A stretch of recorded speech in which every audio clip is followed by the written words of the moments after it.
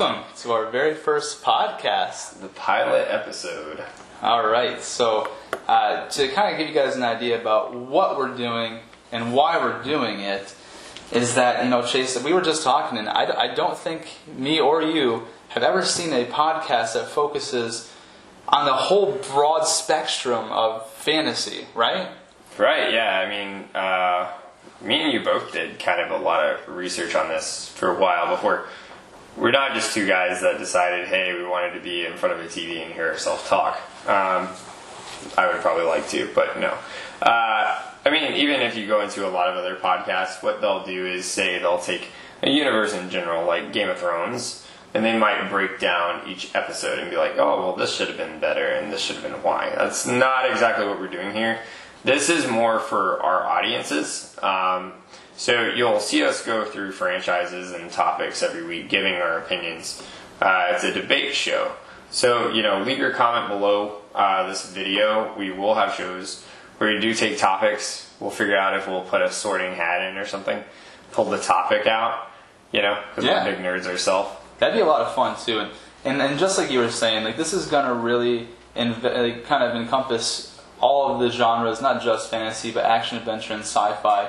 Really all the movies that have really shaped our generation since we've been alive, even before we were alive, right? Yeah, Star Wars started in the 80s, right? Yeah. The Lord of the Rings books and things of that nature. So we're really just going to take a really deep dive into everything fantasy, sci-fi, action, adventure, go high level on some things, very down into detail on others, and what better way to start our very first podcast than with the two major franchises in the world today, right? Oh, yeah. We're going to take a deep dive in today, and of course the one 10 years ago, no people even recognized 10 years ago at all, which really kind of shaped our entire generation and has set a whole universe into play today, which we'll get into that one in a minute. And then the other one, of course, has been going on since the 80s and what's kept that going.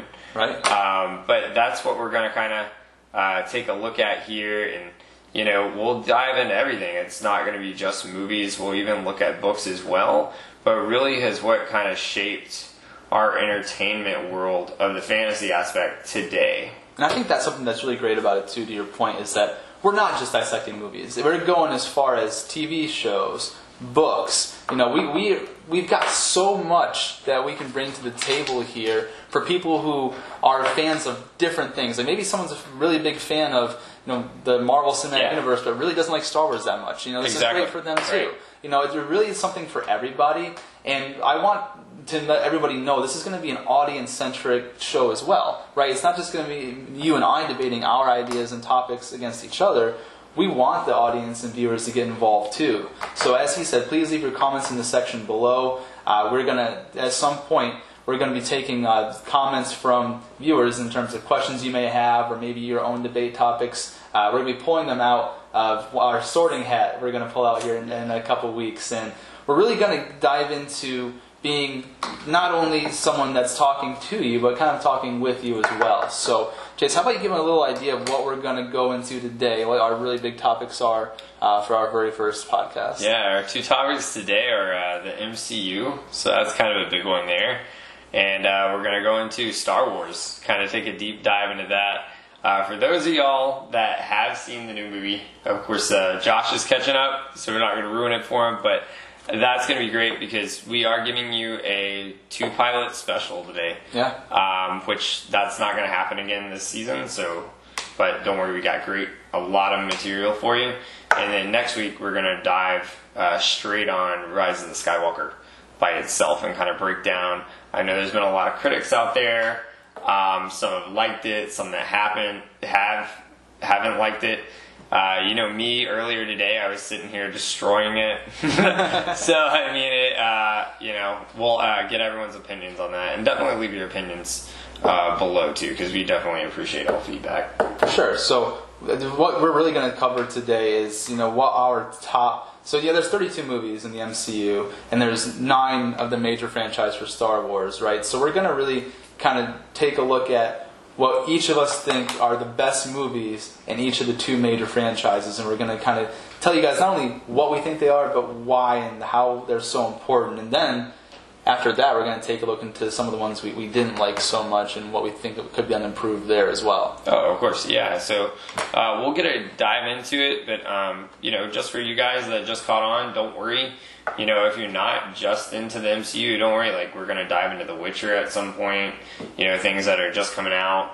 Yeah, maybe even something that's not completely in the mainstream yet that might have complete potential. So it's not just things that the mainstream audiences are into. So most likely there's going to be something for everybody. Absolutely, and good point. So let's tell them a couple of things that we are going to be discussing. Game of Thrones is going to be something that's going to be thrown around. Like he said, The Witcher, the new Star Wars movie, the ones that are going to be coming out as well, the side films, and then we're also going to get into Harry Potter. We're going to do books and movies for Harry Potter. We're going to dive into Lord of the Rings. So one of honestly the biggest movie franchise that kind of shaped our generation and the way movies are done today. Honestly, right? Oh yeah, definitely. Kind of the biggest ones. And you know me, like I don't know a whole lot about games. That's why we kind of stick to what we know best. But like even you got Zelda, which is a big thing, or you got all these new series that are really coming out, trying to hold their own. Like I know Spartacus kind of jumped off Game of Thrones, and because they really wanted to dive more into deep into that fantasy realm there, and just how that's really what's great about what we're digging into. It shows it's not something that just lasted for 5 years and didn't stay relevant. They stayed relevant because what we're saying, they built an entire universe around this. Yeah. Like even Star Wars. Now you got Galaxy's Edge you can go to. You can actually live these experiences. Exactly. Or, Universal, you walk over to the wizarding world of Harry Potter. Like, where else can you go get a drink in Diagon Alley? And I agree. Another part, too, to that is that, all of us, you, I, the viewers, fans have made this happen. And so that's why we wanted to do this podcast, is because we don't really think there's like an outlet for people to talk about, what they feel about certain things. So without further ado, let's go ahead and jump into it. Give the viewers what they're looking for. Yeah, man. And let's tackle this. Let's do it. So I'll let you go ahead and get us started. Well, you always like to start with a little cheers. This is a real show, by the way. We actually are doing this all in one take, so yeah, don't worry. So, what we're going to start, and myself first, I'm going to go ahead and dissect what my top 5 Marvel films are. And I'm going to go from 5 to 1. The first one, I've got to say, my 5th favorite Marvel film has got to be the first Iron Man. Now, the reason why I chose the first Iron Man is because this is what kind of set everything in motion for what we know today in this entire film franchise, right? There's 32 movies all based off of the success of Iron Man, and we got to really see Robert Downey Jr. take this role and really just become Iron Man. I don't think anyone believes that any other actor could have portrayed Tony Stark better than Robert Downey Jr. So without him, this franchise could be completely different, right? And, we were kind of discussing this earlier. They could have taken the low-hanging fruit, meaning gone with something easy, starting the entire franchise with Captain America. But they decided they were going to take a slightly lesser-known superhero and run with it. And Jon Favreau did a fantastic job of getting into the hearts of the American viewers. And so for that reason, there's no possible way I can leave the first Iron Man out of the top 5 just based on what it means to the franchise and what it means to us and who it introduced us to. Which, you made a lot of really good points. I can't really sit here and disagree with you on any of that because all that is completely true. I would even go as far as to put it probably in my top 7. Like, it's that close. Mm-hmm. It's just there's so many good movies in the MCU. I didn't put it in my top 5, but you didn't put it in the top 5. Not in the top 5, wow. Man. Nah. Don't get me wrong. I still remember I actually worked at the theater when that movie came out, and it was huge. And what's so great about this movie was it was a gamble on Marvel's part. If you think about it, if this movie was not successful, the MCU would not be here today. By all means. True. Not at all. And I think a lot of it goes to in that film. They had to be so precise on who they picked to play Tony Stark. They couldn't just take anyone in the dark. You know what I mean? We were saying, Hugh Jackman was big in that day for Wolverine. Yeah, he was the superhero. He that was big, the buff superhero. alpha male who you really think prototypical, and they went the opposite direction with it. They did. They got a sleek guy that was like a kind of edgy billionaire philanthropist, like you. Silver tongue, quick talker. Yeah, I mean, and if you really break this down, that was very edgy. Yeah. For even Disney to do, like you're gonna get a guy that. Well, back then it wasn't Disney, Or Marvel. Marvel Studios. Yeah, sure, Marvel Studios. But very edgy to kind of take a risk on that. Sure. Given, it's very. It could have gone both ways with audiences for how families partook that film. And luckily for them, it paid off. I mean, trust me, I think the whole Back in Black routine by AC/DC definitely helped it out a lot. But you didn't put it in your top 5. Nah, man, I can't put it in my top 5. I'm too much of a Spider-Man fan for that. Well, tell us what your number 5 film is. Number 5. So I won't give away too many spoilers. I mean, we kind of have this joke going on. Like, if you haven't seen the movie yet, well... Go see it. Go see it. Sorry. Sorry, not sorry. Right. But I actually put Spider-Man Far From Home as that movie that came out this summer, actually. It's one of the more recent movies in the MCU, and ironically, we still have an ongoing Spider-Man that is iconic to the whole Spider-Man series. And in fact, I would argue that Tom Holland is probably... No one expected him to be, but I would rank him as the best Spider-Man in the franchise. I have to agree on that one. Yeah, he is good. And you put that at number 5 of all the films. Far From Home took your 5th spot. There's a reason for that. So, I mean, I've always been kind of a comic book nerd, so all my nerd people out there, right there with you, man. And, if you really go back to the old comics of Peter Parker, I would say this film we finally got here is the closest to what the original comics were. I mean, he wasn't... So if you go back to the the old Tobey Maguire films, like, yes, I get it. Like, they tried to make him like a super nerd, but he was still, like, kind of very confident, especially as he progressed throughout the films. This one is very consistent with, he's just more of a kid in high school. So he's more relatable. More relatable, okay. Yeah. More like us in school. Like, he's a smart guy, but he's not trying to be that outstanding nerd. He is very, kind of nerdy, like into nerdy things like we are. Awkward. I think awkward's a good word. That's the best word. Yeah. He wasn't like the all-star, like how Andrew Garfield had him. And then also it's real emotion shown in this film as far as, I honestly think, people were very skeptical about her when she first came on, but I think Zendaya does an excellent job as Mary Jane, and you can see that in the movie with the awkwardness just between them in the film. No. It's literally just like high school. Like, everyone remembers in high school, you had that crush on one girl that kind of had a crush on you, but you really don't want to say anything, so their friend might come up and talk to you about it, and then you might walk into them, and it's just like in the film, like, they're so afraid to tell each other about, like, the way they're feeling and being awkward about it. You get one quick, like, peck on the cheek. It's no sexy kiss or anything like you would get with the Tobey Maguire films and Mary Jane, how he might catch her flying off a building that's exploding, and you might think Michael Bay directed it, which he really didn't. It doesn't work like that. It's actually completely real. So the reason you put it in your top 5 is because you felt it was realistic and more relatable than any of the other films. I would probably say it's one of the most relatable films in MCU today. And also, I'm a huge Spider-Man fan, so I can't keep Spidey out of my top. A little bit of bias over there. A little bit of bias. Awesome.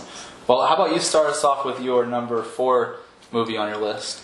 Number 4, this was a tough one for me. And it has a little bit of bias in it, too.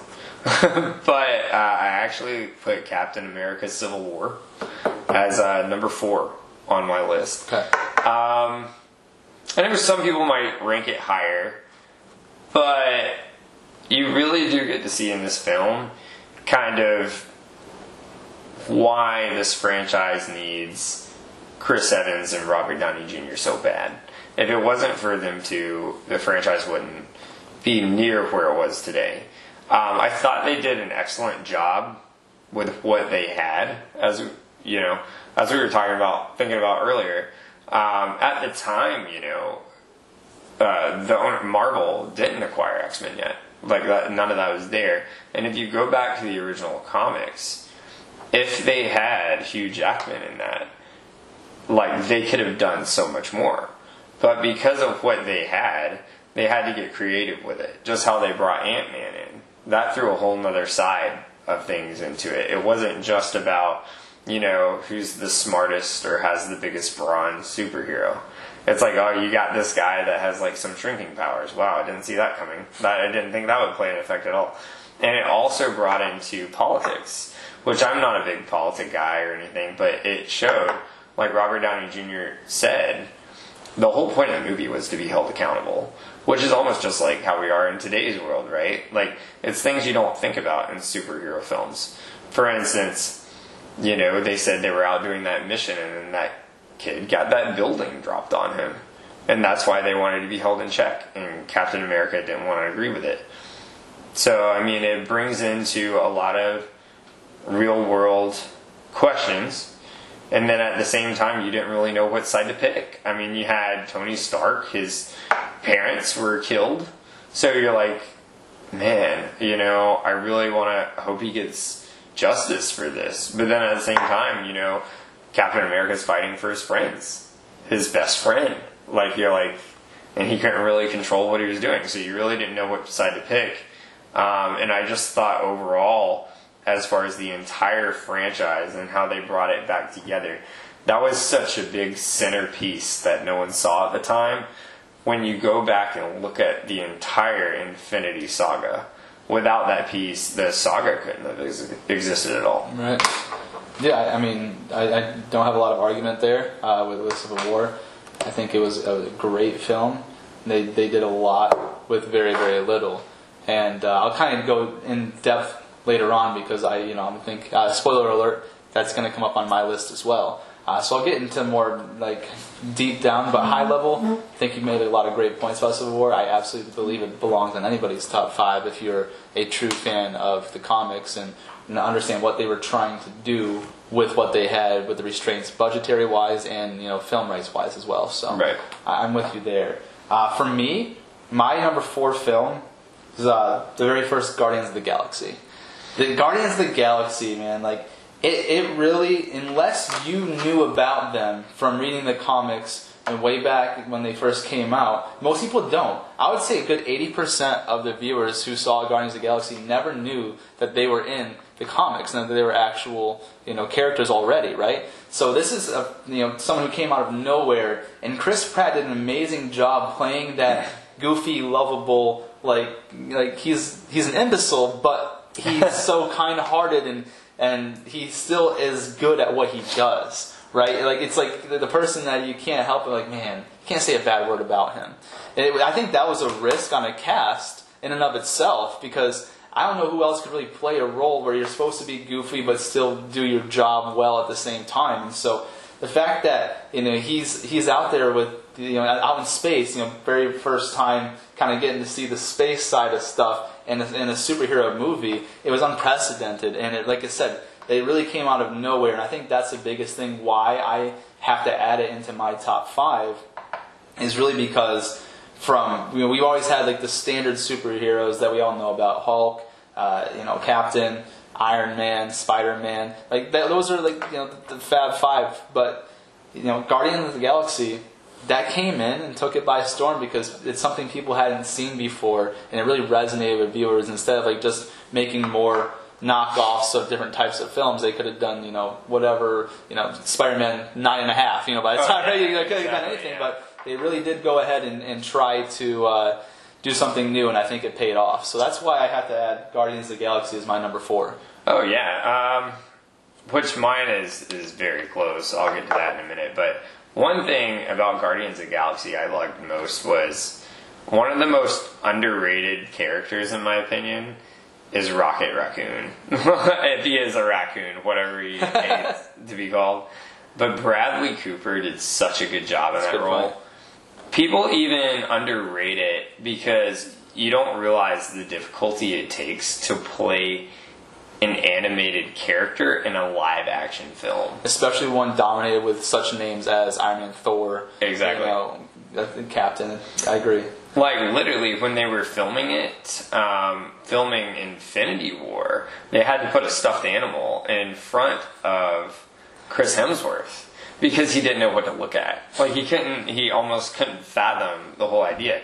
And it goes back all the way to a scene in Guardians 1 that no one expected, which was kind of edgy in the whole, almost like Robert Downey Jr. thing I was saying, right?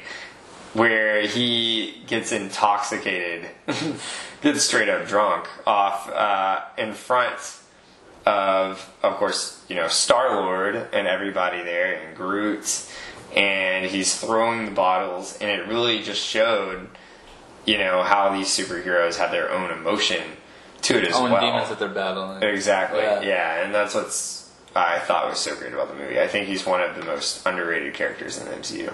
Yeah, I'm with you, and I think that, you know, I think we mentioned this not too long ago, but the fact that the audience, I think Rocket Raccoon would have had a greater, bigger following if Groot wasn't part of the film, right? So everyone kind of fell in love with him, the same sort of like Baby Yoda thing that's going on with the Mandalorian. Mm-hmm. So Groot just kind of took the world by storm with their hearts. But if he wasn't in that film, I think people would really resonate with Rocket Raccoon. So, yeah, absolutely. You want to go ahead and kick it off with your number 2, though, and get us started? Well, I'm on number 3 right now. Oh yeah, but I'm always skipping on it. Now that's my number 4. But for number 3, to kind of get back to where yours was for your number 4, my number 3 is Captain America: Civil War. And the reason why Civil War, a lot of points that you made, but just to really, really dive in deep and get high level with this, it was the ultimate heart versus head argument, right? You know, for Iron Man, it was obviously smart play for everybody. Like, hey, let's be regulated so that way, you know, everyone can maintain safety. But at the same time, your heart, like, you know, I want to be free. We shouldn't have to, you know, conform to what other people want from us. You know, this it was the ultimate head versus heart, because you could see yourself siding with either single one of them. They really pitted the two main characters of the MCU against each other. It wouldn't have had the same effect if, you know, like Bruce Banner and Captain were on different sides. Mm-hmm. These are the two figureheads of the MCU going head to head on ideals and philosophy. And each one of them had a very valid point. Like, I saw myself in the film, like, agreeing with what they were both saying. Yeah. Right, you know? And to kind of go back to the comics, if we want to take it back there, where this, obviously, with budgetary restraints and the fact that the film rights, you know, they had the big, like, 30-on-30 battle in the comics, and it was super badass, and it was really, really cool, where they did a really good job with what they had in that battle scene outside the airport. Yeah, you know, like, that was when we first got introduced to Spider-Man, took Captain's shield. That was super cool. That was like bias, by the way. Right? They had the battle between Iron Man and Captain down below, where it was just a really badass scene. You kind of see, like, Captain's heart versus you know, Iron Man's, like, intellect, using his, you know, his suit in different ways to try to gain the upper edge in the battle there. And you knew at the end that, like, they both, they say they despise each other, but in reality they have a lot of respect for each other. Yeah. They just view the world differently, but they have the same goal. They want unity and peace for Earth, right? Mm-hmm. They just have different ways of going about it. And I think they put it perfectly in a film, how, you know, you can agree with both sides, and you really have to, you know, come together to find an understanding. And so I love that. I love the fact that, you know, we got introduced to Spider-Man in that film. The battle scene itself with, you know, Ant-Man going into Giant Man as well. Like, it was super cool. There was a lot of things that were into it. It really kind of set the tone for further on, like when it, you know, like they really had everything come together. So I love Civil War. That has to be my number 3. I know that a lot of people have their issues with Civil War, but I don't think they can really take a look at it and say, you know what, this was a bad movie. Oh, there's no chance, because it really, without Civil War, the franchise wouldn't be where it is. You wouldn't have fallen in love with it harder. If there was no division and you weren't forced to take a side, it would just been, it's a superhero movie, right? This is like where you're first like, man, we've got to look within ourselves, and you saw where everyone's allegiances lie, and then Black Widow flipped. You know what I mean? Like, right? Amazing. Yeah. You would like exactly. it was a really good film, and it had everything. There's no way it can make it off my top 5. So that's now a number 3 movie, Civil War. Yeah, I agree on all counts. Just like how I ranked it before, but you did bring up a very valid point there, as far as you really see the respect for the two. As I was going back through all the films. One thing that really stood out was, of course, if you haven't seen Endgame by now, well, I'm sorry. I don't know what you're doing here if you haven't seen Endgame. Yeah, exactly. I don't know what you're doing here, man. You Disney Plus, go get it. But it's like when, Tony Stark got rescued from Captain Marvel, and he thought it was over at first. Well, he came back. His thought wasn't on, how did I make it alive? It was about, of course, rescuing everyone else. And who did he go up to first? He went up to Captain America. And even though they had that whole dispute, he still knew he had that burner phone. And he was waiting on him for his call. And of course, they just happened to be in 2 different places. But he still said, yeah, quote unquote, he wiped my face with a planet. So you take this and you go hide. Because he was so mad at him at that point, because he felt like almost the trust was broken. Yeah. And that's what Civil War really showed. It really showed the emotion between the two. It was no longer about that point of, one had a really popular movie, the other one had a really popular movie. We're just trying to link them with the cast and make a big budget. Oh. It was the chemistry between these two. 2 alphas, butting heads on philosophy. And you really got to see where, who was thinking with their heart and who was thinking with their head. Right. And the fact that they came together with a common cause at the end, perfect. It literally gave you the feeling of almost like if you were betrayed by your own That's brother. right. Yeah, kind of. That's right. In a way, yeah right? So, yeah, I would rank it right up there. I already had it on my list. What'd you have for 3? For 3, very similar. Actually, which a lot of people might disagree with me on this, I had Captain America Winter Soldier. And the reason for that is, it wasn't really up until that point you started seeing these MCU films really develop into a complex plot line as far as the whole spy theme. I'll say my favorite scene in all the MCU movies is when Captain America jumps off that plane and jumps on the boats and is taking them down one by one. I felt like it was in an old James Bond film. Like it was just killing it. And I am a diehard big Black Widow fan, so yeah, I'm looking forward to May this coming year. Yeah, we're already in the new year, man. Yeah, we're in Flies 2020. quick. So yeah, a lot of things coming up this too. year. Yeah, it's gonna be another good one. So we'll get to tuned. that long time from now. But I thought it was great because then too, you got to see a little bit more back into Cap's history, and honestly, I thought it was awesome how they kept tying it into Hydra, like how they went into the whole scene, how they got trapped in that computer room and all that mess. But it really took, I felt like, the plot lines to a whole nother level, almost like how the Fast and Furious movies, like I said, turned into spy movies later on. You got Hobbs and Shaw over there with literally taking down artificial intelligence. And you're like, where did that come from? I thought they were just looking at, imports. Cars, car imports. But yeah, what do you think? I don't know, did you rank that anywhere in your list? No, I didn't. Winter Soldier, I would put that somewhere kind of in the middle. There's just, for me, it just didn't resonate. There's nothing about it that stood out as opposed to, Thor Ragnarok. I kind of put them kind of in the same sort of tier. It's just, to me, it was good in its own right. There's nothing I disliked about it per se. It just didn't pop as hey, this is so memorable and this is a key. And it wasn't a crucial piece to me. It wasn't super memorable.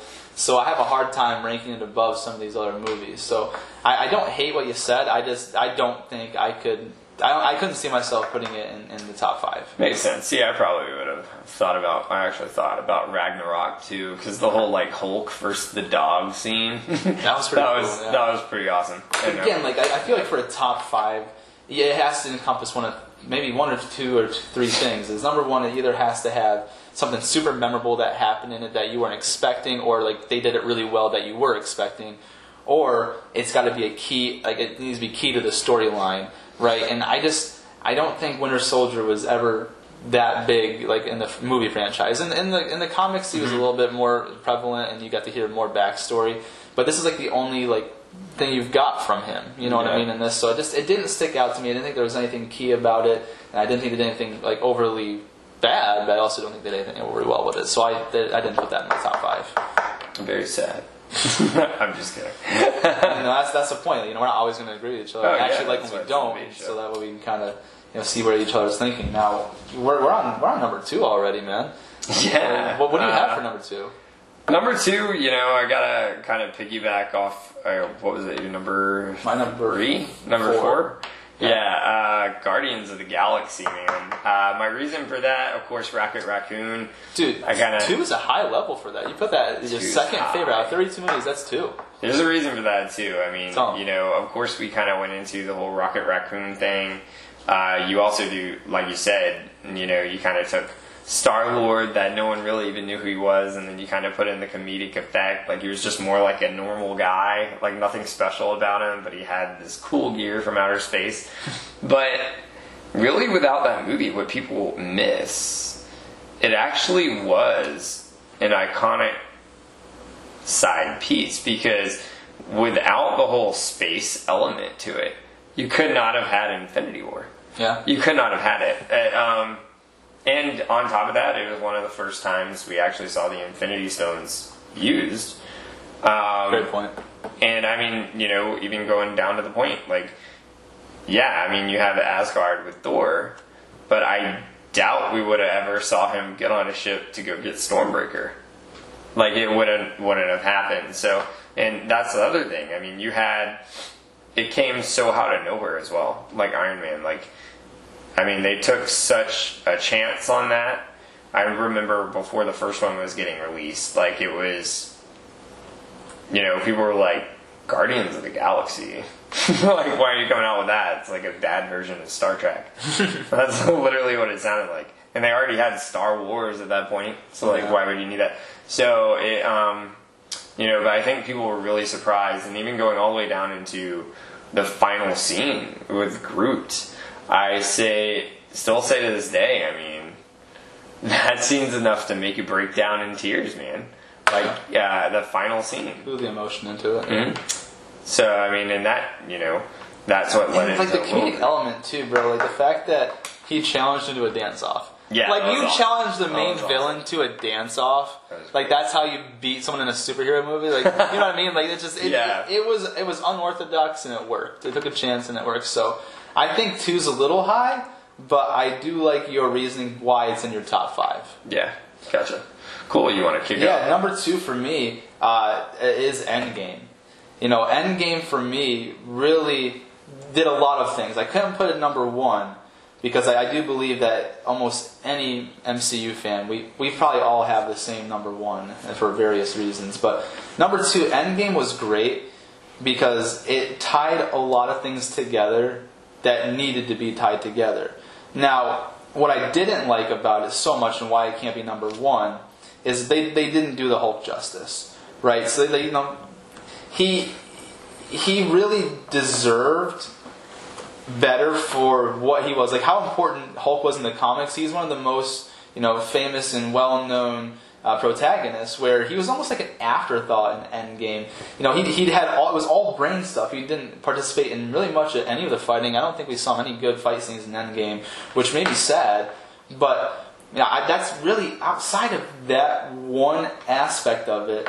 They did a lot of great things with Endgame, and that probably had the single best fight scene that has ever graced the big screen, right? When all of those heroes that had died in Infinity Wars came back to the portals that Doctor Strange and his team were throwing out, like I said, I remember when they were all going through it. Like I got chills right now just talking about it. But having all of them come through and kind of just looking at everybody like, oh, thank goodness, like we've got everyone here. Like he was happy. Like you know, he was almost in despair before that happened because like, man, we're getting our asses kicked. Oh yeah. Right, and then like all of a sudden all those people come in and you can see he almost welled up with tears. He was so happy to see everyone, and they all had his back. And then like you said, when he put his hand out, and then when Jonah boom into it, like the whole audience erupted, and he's like, "Avengers, assemble!" Like I doubt that you can find a better cinematic piece and probably in film history than that. You know, like that was huge and one of the very best fight scenes ever. And it even encompassed things that you wouldn't have thought about, like Fat Thor. Like, you know, like that came out of nowhere, but it worked with what they were trying to do because it showed like the depression of like when you lose everything and you just are in despair, you've got nothing left. Like that's what happens, and that happens to people in real life. Yeah, like it was an amazing film. I can't give it the number one spot because of what it did to our boy Hulk. But I will say, like, it's hard for me to think of four better films than Endgame.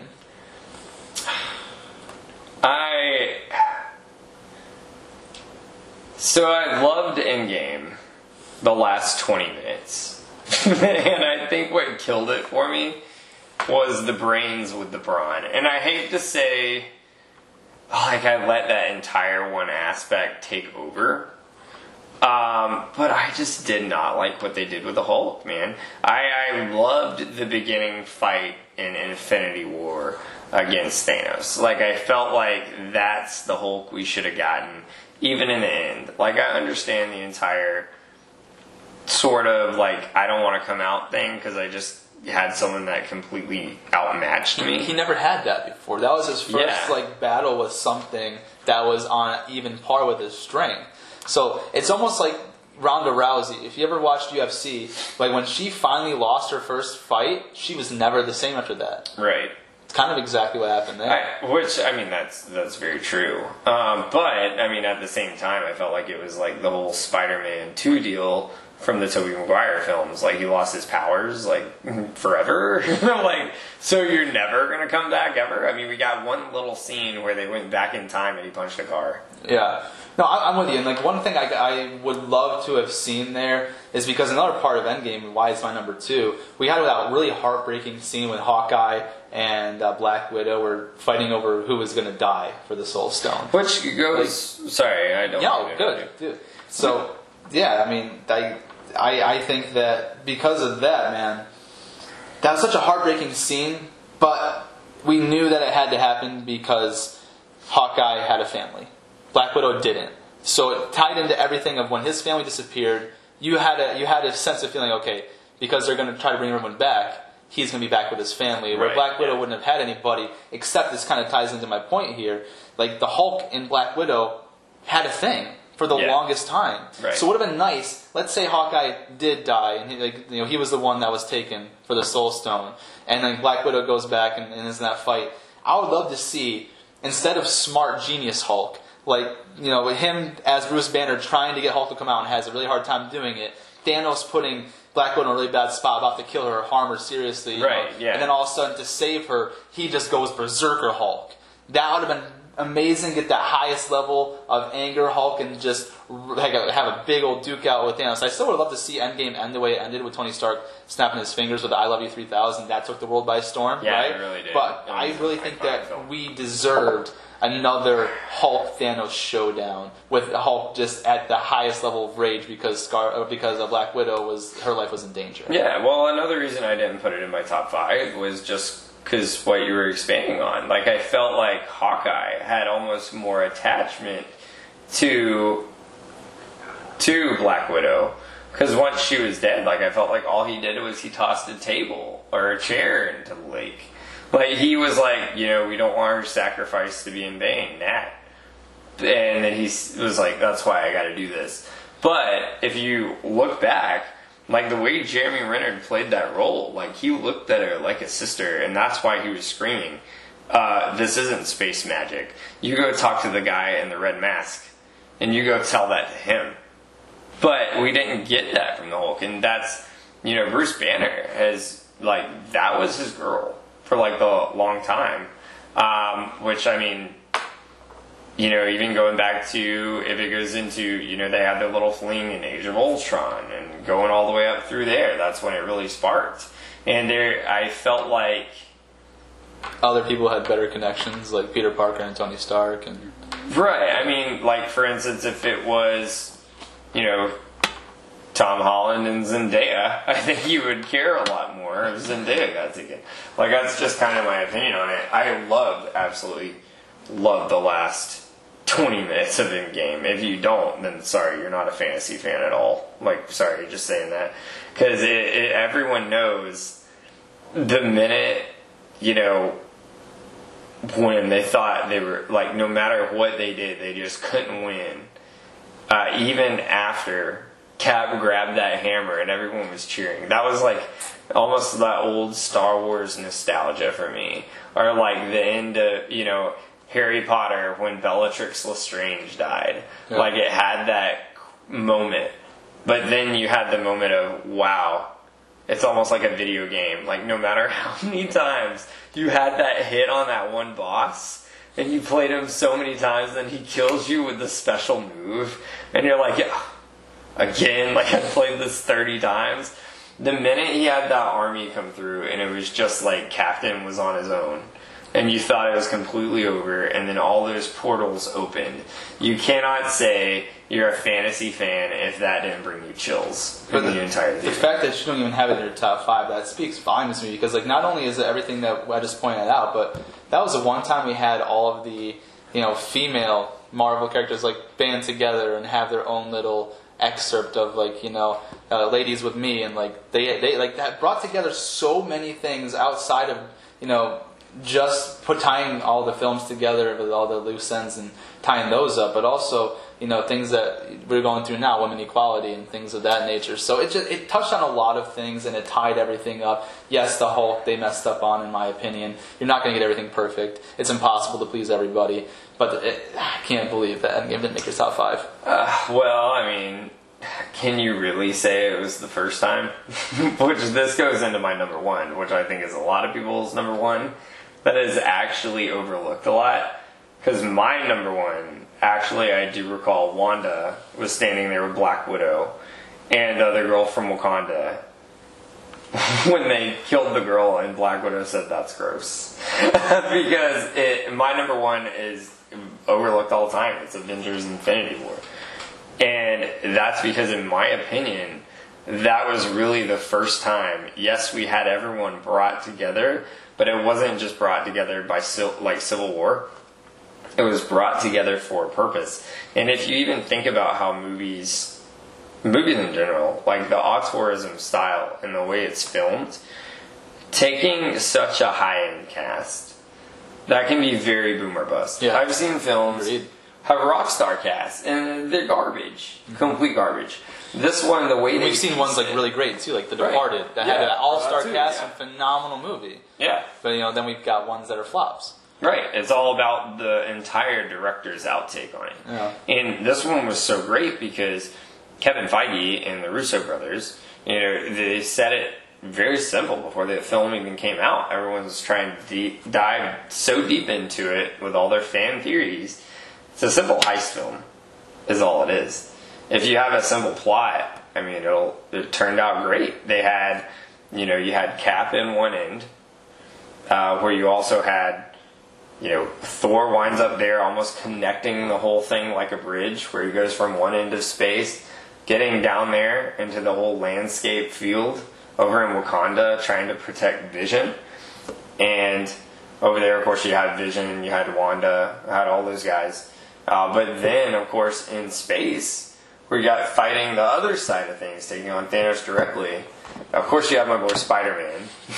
And then you have the most iconic character of them all, Iron Man and Star-Lord. So you had those two aspects of it, is how they did it, trying to also wrap up into why Civil War was so important. It literally was the hole in the donut that they needed to put it all together, and why they didn't need to be separated and needed to be a real team. But the way they were able to have that filmed and come out making complete sense to the audience, almost like an entire storyboard. You had Spider-Man and Iron Man and Star-Lord in space taking on Thanos. You had Thor in space that was going to take on Thanos with the Hulk. And of course, they wound up getting beat. So he goes and ties in the bridge, going his own route, getting Stormbreaker, figuring out his own way to do it, and then winds up over with Cap. And because they all had their own plan, going back to Civil War, they all got beat. And it was a complete reminder of why they needed to be the team. And they went up, excuse my language, the most badass villain of them all. Like he couldn't be beat. And that was the first time in history, in any of those films, where we actually saw the bad guy win. And it wrapped everything up literally perfect. And there wasn't one time in the entire movie I was like, okay, this is going a little slow. Even at the slow part, it threw in that little Game of Thrones teaser for me, which was, Peter Dinklage. Gotta give credit to him. So, what do you think, Alan? Yeah, man, dude, I'm 100% with you. I think this is the only one that we agree on fully as the number one spot. And Infinity Wars has to be number one. And not only for the sole fact, is just you've never ever felt so defeated as an audience member. Like, you walked out like the good guys lost. Our heroes did everything that they could, outside Star-Lord, fuck him. But outside of that, like, they did everything that they could, and they lost, man. I felt that in my soul. Like, in my heart, I was like, oh my goodness. Like, I remember, like, getting out of that theater, just sitting in my car for a couple of seconds and just being like, wow, I've never felt that from a film before. Like, the good guys did not win.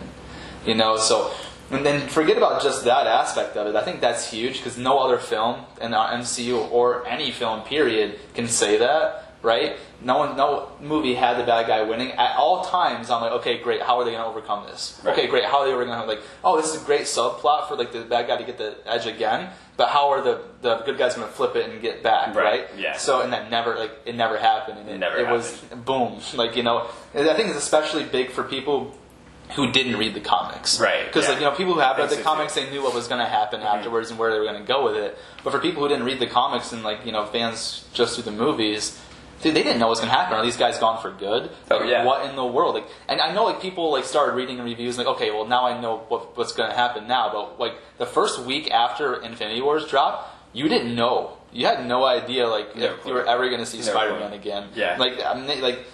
It's hard for me to name a scene more sad than Peter Parker disappearing in Tony's hands. Maybe,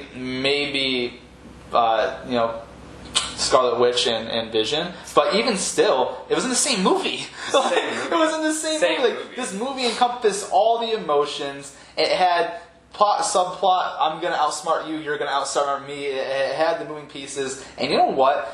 To kind of jump on this real quick, the fact that we all agree that Endgame didn't give Hulk justice, Infinity Wars gave an incredible amount of justice to Doctor Strange. Oh, without Doctor Strange, they're not in that fight at all. He really was a badass character, and it really showed, how well. Because I don't think anyone really realized Doctor Strange really was. I think people saw the Doctor Strange movie as just a side off distraction until Infinity Wars came out, waiting for that next Avenger movie. Where really, when you saw him, you're like, dude, this guy's holding his own. Without him, they're screwed, man. And the fact that they follow Spider-Man followed Tony Stark into space when he wasn't supposed to, right? You got that new metal Spidey suit. Everything was so key, and then fighting Ebony Maw on the ship space there. I think that was really iconic, and you had everyone doing their own thing with one common goal to stop Thanos and his henchmen from getting all the Infinity Stones. So you had Star-Lord, Thor, Rocket Raccoon, and Gamora were there and doing one thing.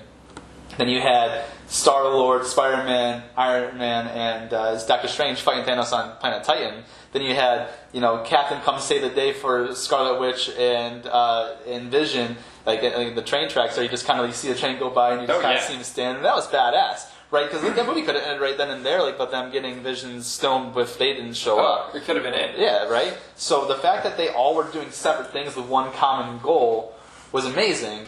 It somehow didn't work out for the good guys, and that's why it was a genius film. It really was. You were sitting there waiting for the time the good guys were going to finally figure it out, and then all of a sudden, you get that hope because Thor drives the Stormbreaker into the chest, right into the heart of Thanos, and even pushes it in, right?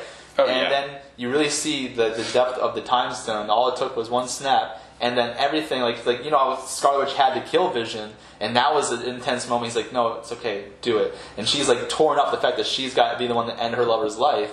He undoes all of that, and it's for nothing, and he just rips it out of his head. It was unbelievable. It was a great film, and I don't think you can put any other MCU film on top of Infinity Wars.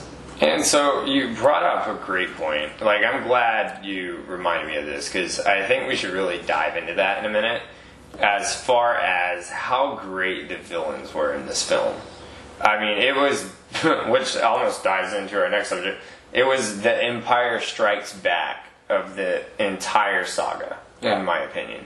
It, just even going into, yes, Thanos, most badass villain of them all. Sorry, you did everything you could. Even Thor couldn't beat him in the end.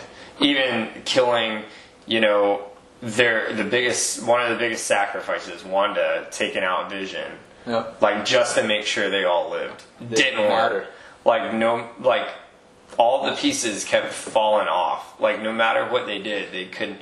It's always that one guy that was one step ahead, but not even him as the most, baddest villain of them all. You had Ebony Maw, who was almost a Joker type character himself. I remember watching him on screen and just the stuff he could do. It was just absolutely unreal. And the monologues he gives as far as a character. Yeah. You have that sick feeling and that feeling of just regret and nostalgia and anxiousness. I remember when he wrapped up Doctor Strange, and Doctor Strange said, well, you'll never get it, it's unwise to remove a sorcerer from his stone. And he said, well, I'll pry it from your corpse. Yeah. Or he, had Doctor Strange on the ship, and he said, if I leave you alive with the stone attached to your body, that would bring judgment. Him alone, right? Him alone by himself is almost that Ramsay Bolton type villain from Game of Thrones. They couldn't beat him. He had to do his trickery through the alien, that exactly, alien, yeah. Which that's another reason I loved Infinity War was Spider-Man. I feel like he is the most real Spider-Man we had today. He made that comment relating to everyone in this generation, our generation, and they literally played it right out, just like in the film. Y'all ever seen that old movie Alien? That was one of my favorite parts. And that's another reason why I bring up why I didn't put Endgame in my top 5. Ebony Maw, because he comes back because of the Time Stones and the Infinity Stones. They had him back in Endgame for literally only the last 20 minutes. So they could have brought him back way more. I just feel like there was so much more they could have done with him in Endgame. But Infinity War, you cannot sit here and say that first scene when they come down and Tony Stark says, I'm sorry, Earth is closed today. Squidward. that scene is not amazing, that entire fight scene, and that had nothing to do with Thanos in it. The villains in this film were absolutely phenomenal. And to your point, on top of that too, it was non-stop action. Literally, there was not one lull in that movie. There wasn't one point I'm okay, I'm waiting for this to go best. I was captivated from the moment I sat my ass in the seat till the credits, and I couldn't, it's the best. It is the best Marvel movie made to date. And it's going to be very hard for them to top it. What are you going to do? Oh, yeah, that's what's so tough, because I understand, Endgame beat all the records because it was at its pinnacle, and I felt like everyone knew if they were ever going to beat that record, a #1 highest grossing film of all time. Like, this was its chance. Yeah. So that's why. And I feel like Infinity War didn't hit up to that level because people weren't knowing what they were going to expect yet. Like, they were like, how are they going to play this out? Dude, I think that's what made people go see Endgame. It's like, dude, like, how are they going to fix this? Yeah. Like, dude, our guy's lost. Like, how are they going to fix this? Right, yeah. It literally was a funeral. Like, if you think about it, Yeah. like, he took out 50%, and no one thought that was going to happen. And, it, you know, it's amazing how they're able just to put all the storylines together and then put them over to Endgame. And, I mean, that's why I'm sorry, I have to give my #1 spot to Infinity War, because it's something I wasn't expecting, and I thought it was literally that centerpiece that held the entire franchise together. I don't think that anyone can realistically make an argument that would hold up well as to why they wouldn't put Infinity War as #1. I don't. But, you know, now that we've talked about how great some of these movies are and, like, what they've done well, let's talk about some of the ones that we didn't like so much. Yeah. Which, by the way, I'm sure y'all are going to disagree with us. So definitely leave your comments below, because we're definitely going to take those into account. And, you know, feel free to call us out on it. Be like, we don't know what you're talking about. Endgame was trash, and so was Infinity War. So feel free. I mean, you know, that's why we have this show. It's a debate show. Yeah. But yeah, let's go into the ones.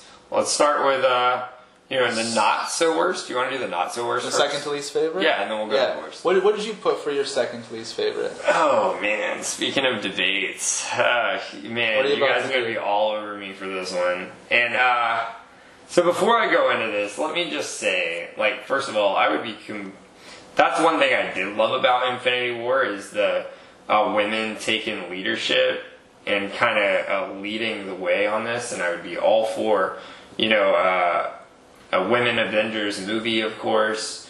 And I am a diehard Black Widow fan, so I can't wait till May. I mean, I love spy movies. Scarlett Johansson, she's awesome. I'm looking forward to it. I can't wait. But that being said, I'll go ahead and tell you, it's not the one I hated most. That's what you liked the second. It's what I liked second least was Captain Marvel. And the reason behind it, right? So I didn't like the whole Kree thing. I thought it was really back and forth. I don't think they really got their point across. How you really have, like, how they pretended to be the villains the whole time, and they wound up not being the villains. Like, it wasn't, like, I felt like it didn't flow very well. Also, I thought I wasn't really won over by any character in that film. I mean, half the time, you know, Captain Marvel, she was, or Marvel, whatever you want to call her, she was in a daze half the time because she couldn't remember stuff from Earth. And then I felt like, you know, the first scene where she met up with her mercenary crew, right? And her master, who was basically like her Qui-Gon Jinn buddy kind of deal. He was like, they were like talking to each other, and out of nowhere, she's like, "You want to fight?" Like, I felt like they literally, the director, went back to Tomb Raider 1 for Lara Croft as Angelina Jolie. Like, that scene in the very middle of the movie where she's like, what would Lara Croft do? And when she's tired, she would swing from a bungee cord, because that's like the best thing to do, because you're Lara Croft, because you never want to relax. And then she fights all these robots. Like, I felt like they were trying to show, like, how powerful she was by being like, oh, let's box it out. Well, like, I think, like, you know, I disagree with you there. The reason I disagree with you there is because I believe she did it to get a sign of respect. Like, you know, she put herself out there. Was it random? Kind of, but, you know, how they did it in Iron Man when they first introduced, you know, Black Widow to Tony Stark, you know, she kind of did the same exact thing. He was kind of like blowing her off, not taking her very seriously.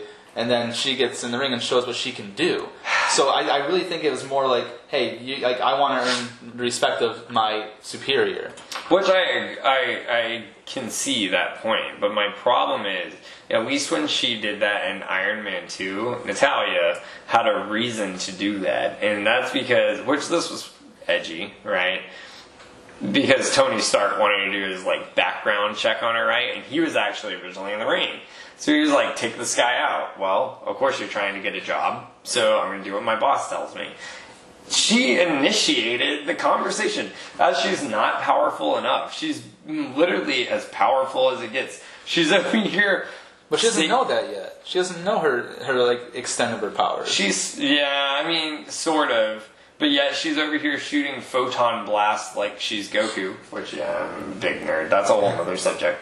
Which we'll get into that at some point on the show, I'm sure. But that's, I felt like they were trying to oversell her to make more of what it was. And, I don't know. Like, I haven't had enough judgment on her to really grade her scale as an actor, right? Because I haven't seen her in enough. Like, yeah, she was, if I think back, she was actually like almost an extra in 13 going on 30, which no one noticed. But she, and I know she's doing like one of the next Star Wars films or something she's trying to do, which she teased.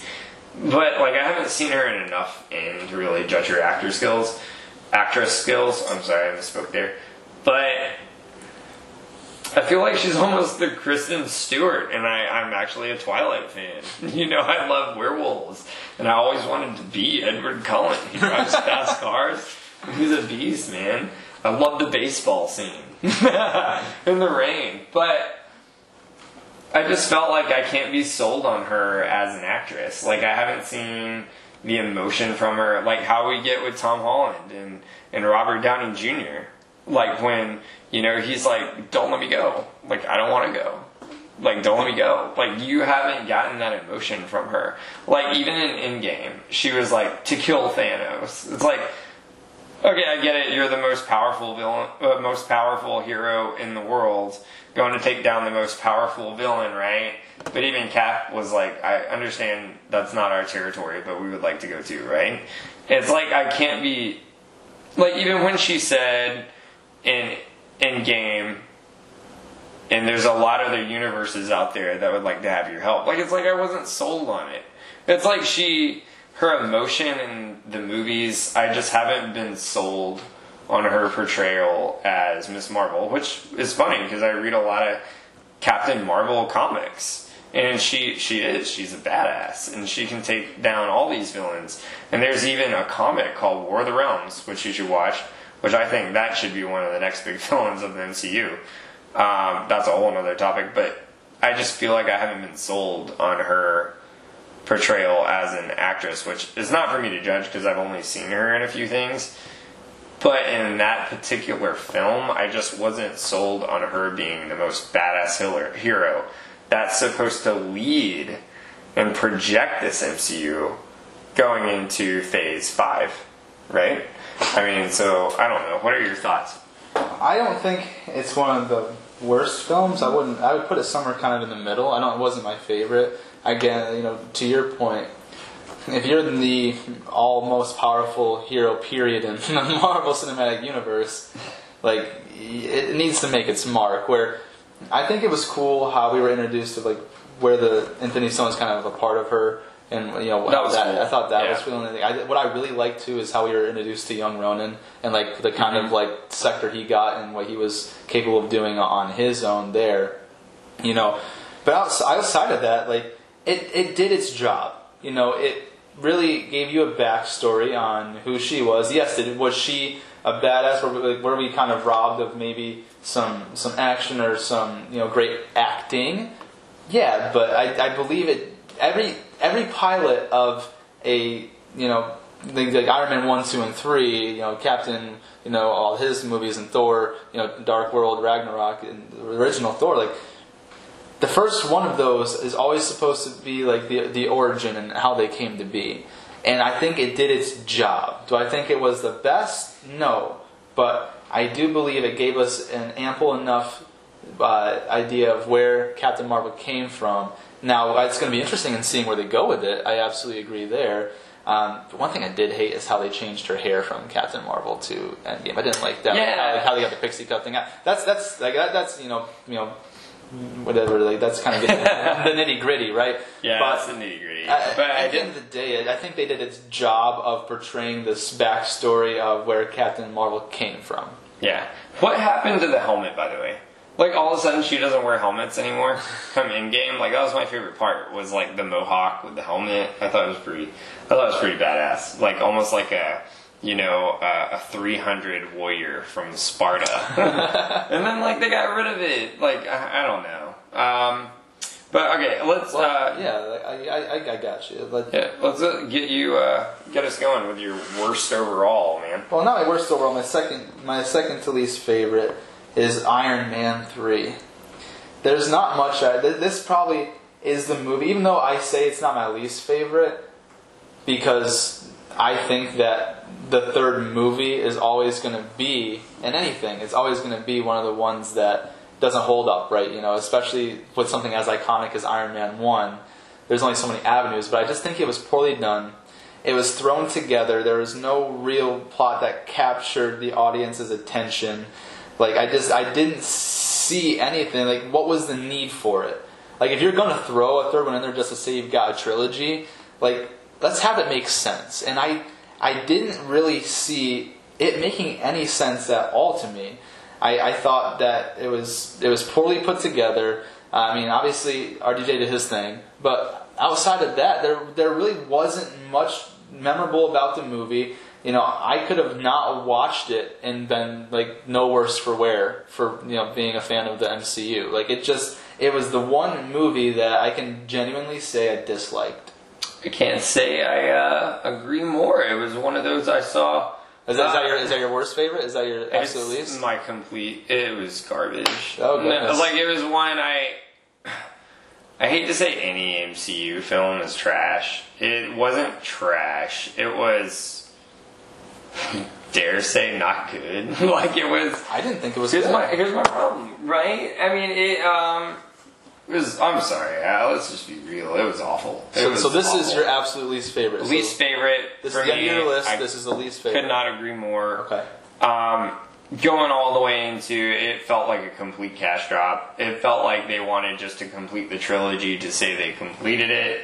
I don't think it did Robert Downey Jr. any justice. Like, luckily he had the other one, so I felt like he was okay with this, because he's like, almost like Tom Brady's interception last night. Like, I feel like he'll be back.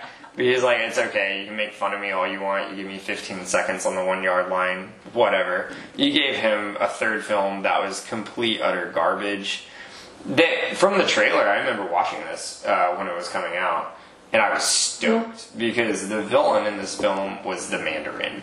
And if you go back to the Iron Man comic books, the Mandarin is the Joker of the franchise. He is the Ramsay Bolton of the Tony Stark Iron Man solo franchise. And I didn't like the whole idea how like you thought it was the Mandarin and then all of a sudden halfway through it's like an actor. Like, that was completely, utterly ridiculous. I thought they made it a Christmas movie just to appeal to audiences around Christmas.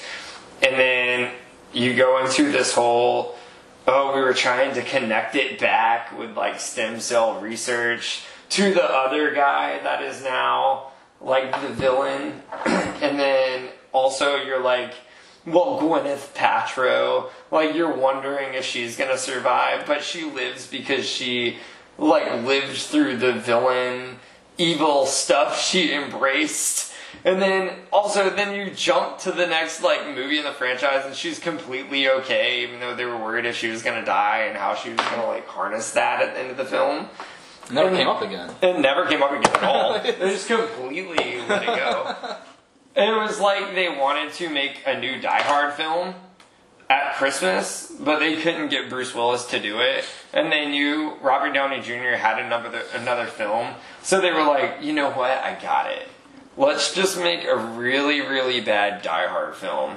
Like Die Hard 5. Like the one after Live Free and Die Hard that no one remembers. And then we're going to throw in some Iron Man suits in there. And then, then after we get completely done shooting, someone's going to say, what about the stem cell guy? and we're gonna do complete reshoots like it's Spider-Man 3. It was complete, all over the place. It makes me think of another movie in another franchise, which we'll get into on the second part. Yeah. It just completely made no sense. The only thing I even thought about this story that I thought was cool, going back to Endgame, there is one Easter egg in there of that little boy during the funeral scene. Sorry if you haven't seen it, Disney Plus. At least you don't have to waste 3 hours. You can just skip to the end. That little boy that no one notices is that boy that he finds in that film when he goes into that barn and leaves him the note and everything. So I thought that was really cool.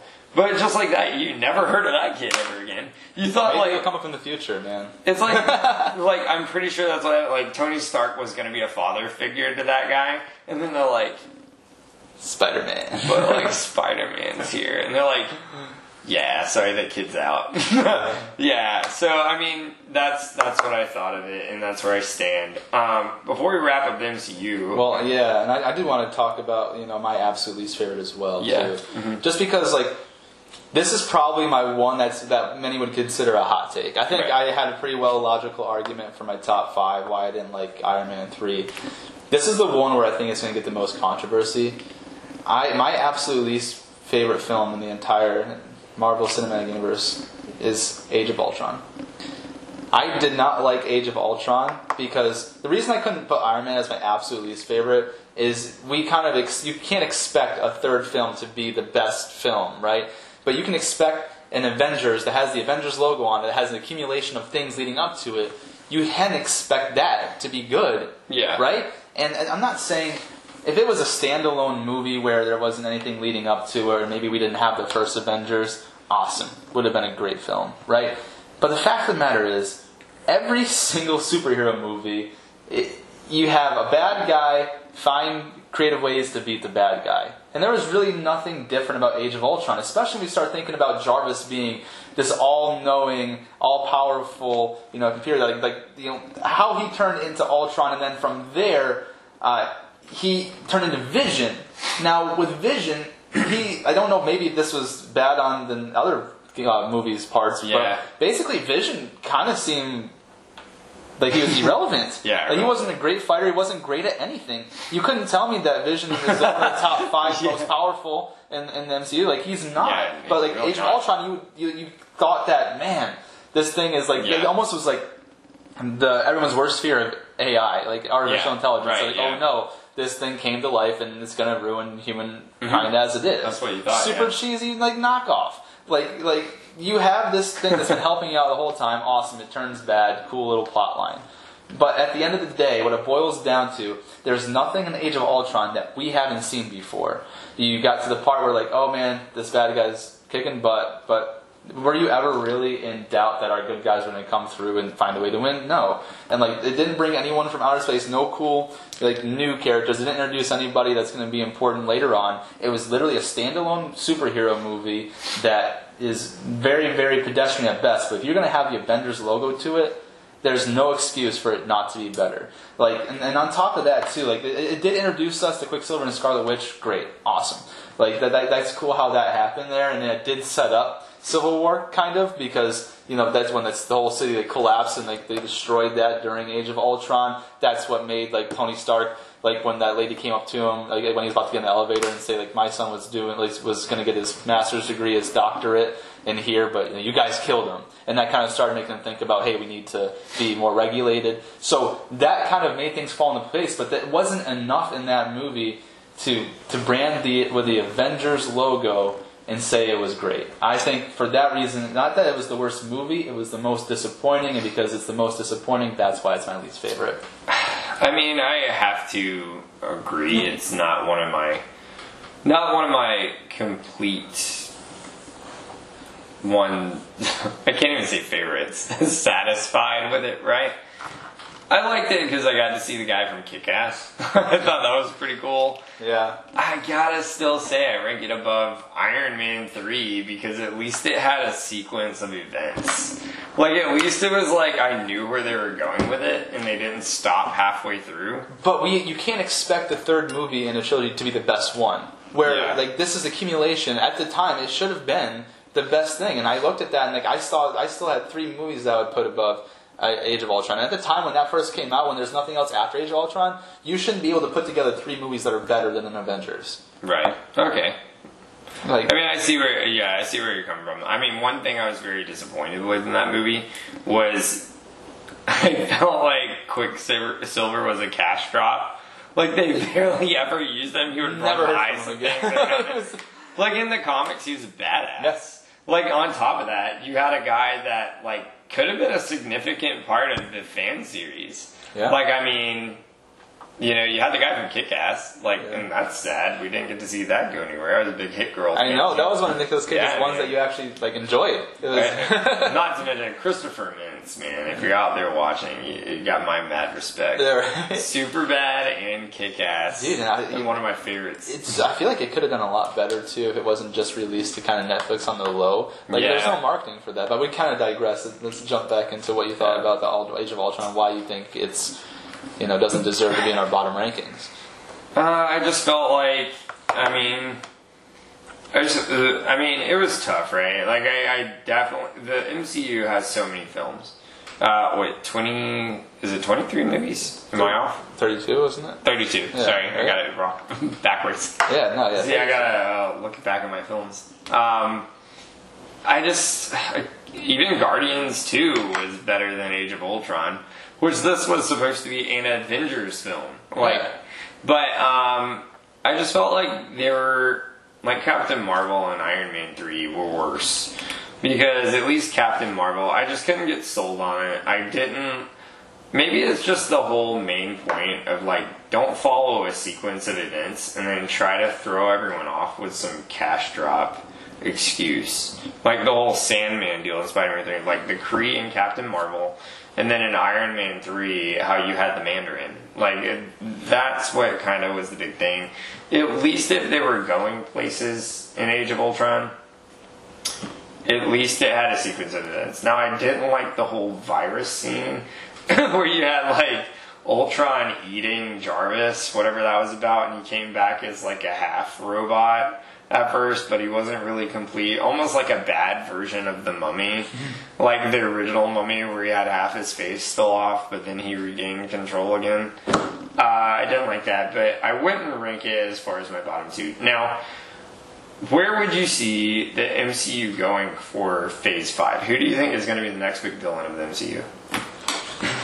I don't know, because, like, that's tough. I know what I would like to see, but I don't know how they put it together. Like, the Celestials would be huge. Like Galactus, I think, because after Thanos, you have, like, where do you go after Thanos? Right. You know what I mean? And like, the only beings that are more powerful than him, like, comic-wise, are the Celestials, right? So, and Galactus was kind of that big bad guy. And now that they've acquired X-Men, you know, as well, like, I think that would be huge to see all of what Disney has acquired come together to see how they would fare up against, you know, the Celestial. Yeah. I'm very interested to see in the Eternals how that plays out. I know they were looking at some big actors for different things. I'm interested to see how Adam Warlock goes down, if they actually play that out based on Guardians 2, when she says we'll call him Adam, if they still keep him in that, like, time chamber thing, whatever that was. Because in the comics, like, he's a complete badass. One guy, though, so a comic book you should read, which is a series of comic books that came out literally just last year, and I was completely hooked.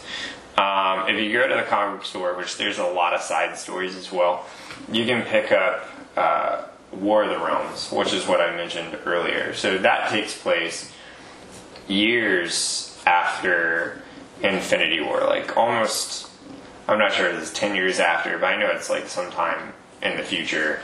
And in that, basically you have Thor, you know, they finally got Fantastic Four and all that involved, but it takes place with a guy named Malekith, who would play at will, which I don't see them doing this by the way they're starting to set it up, but Okay. it would be absolutely phenomenal because he is actually in Thor: The Dark World, which I thought was pretty good. I didn't throw it on the list, but you got to see the Ithra, which is pretty sick. Yeah. But basically, he winds up taking over the realms that are near Asgard one by one, and the last one is Earth. And it actually would bring into, which I don't know if any of this is true yet, if you look up, it's actually called Black Knight, is the superhero that Kit Harington was thinking about playing. I don't know, none of that's been confirmed yet, so don't take my word on it. But he's the knight with like, he has this like mythical sword. And what happens is Malekith winds up finding that sword and stabbing Venom with it and taking all of Venom's symbiote powers. And he winds up being the next big Venom villain. I got tongue-tied there. And, you know, it takes Thor and literally Captain Marvel, all the Avengers take him off. There's even a part where Spider-Man goes on his entire side quest, and they establish a strike force with the Punisher to take all these things down. So I think that would be interesting, given the fact you now have like Venom 2 that can come into the mix. Yeah. But I think there's a lot of like, you know, potentially big names being thrown around for some things. You know, you heard the Keanu Reeves. yeah, that'd be that's sick. like, you know, they have his name floating around. Kit Harington, they haven't floating around. I heard, you know, if they were going to do a Galactus, they had Liam Neeson's name. That's what floating I was around. gonna say. Yeah, You know, like there's some big names that, you know, this could take off. You know, maybe we haven't seen the best from the MCU yet. You which know? makes a question though, right? Because like the MCU has built their entire franchise around originally getting guys that were no names and became names. Like I remember when Captain America and Thor came out, Chris Evans and Chris Hemsworth were nobody. Well, Chris just had to Evans roll the did, dice. he did the Human Torch. Okay, yeah, but he really did like He did do do some that. silly movies. Like He did was in, Cellular. Yeah, like not another teen movie. Yeah. Like he was in some goofball movies, and he really kind of took that role and ran with it. And Yeah. So I was impressed, and you know, I think that kind of covers everything in the MCU that we want to discuss today. You know, our top fives. I'll list them out one more time for myself. My top five going from 5 to 1. Iron Man 1, 4 Guardians of the Galaxy, 3 Civil War, 2 Endgame, 1 Infinity Wars, with the 2 that I like the least. Second least favorite, Iron Man 3, absolute least favorite in the entire series and franchise, Age of Ultron. Chase, what do you have? Yeah, I have Spider-Man Far From Home as 5 because you do get to see the Spidey sense. I still have wrapped up on my shelf that I never played from last year, the Spider-Man game. Didn't mean to play that, to use that. And then next on 4, I do have Civil War. 3, I do have Captain America Winter Soldier just because I do love the boat scene. Reminded me of James Bond from when I was a kid. Guardians of the Galaxy is number 2. And then number 1, of course, the Empire Strikes Back of the franchise, I would say, is Infinity War. And then I think we both agree on Iron Man 3 not being quite the best. I ranked it the worst. Captain Marvel, so I should have done this backwards, but Captain Marvel, I ranked not quite as the worst there. It's definitely still Iron Man 3, but Captain Marvel is just above that. Yeah. But guys, thank you so much for tuning into our very first segment. It was a pleasure doing this. I think we had a really successful first pilot, and I can't wait to give him number 2 and really jump into the Star Wars franchise. Yeah, number 2, it's going to be good stuff. I know that's caused a lot of controversy. And I think that's recently. huge too. I think this is what is really kind of leading into what we're going to be doing next is like with Marvel, like we've got 3 out of the 5 that are the same, just in different orders. But we've got 3 out of the 5. Like we both have Guardians, we both have Civil War, we both have Infinity Wars, right? So just we've taken semantics there and putting them, listing them 1 through 5. Where I think with Star Wars, it's all over the place. There's people that are going to say like, "Oh, you're an idiot for putting this in your top 5. Or, that's just a terrible film." Or why do you have this over this? Like, I think the Star Wars one is going to be real interesting to see what people say, and I'm looking forward to doing that. So. Guys, thank you so much for tuning in to our very first episode of Factor Fantasy with Chase and Josh. Yeah, thanks for tuning in, guys. Leave your comments below. You see how much of a comic fan I really am. Leave your comments below. We'll have all this, of course. You can follow us on Instagram, Facebook, anything. YouTube, we got a YouTube channel going as well. So, Yeah. guys, we're going to be out there, and we're going to be interacting with you as well. So, thank you so much again, and until next time. Thanks for tuning in. Signing off.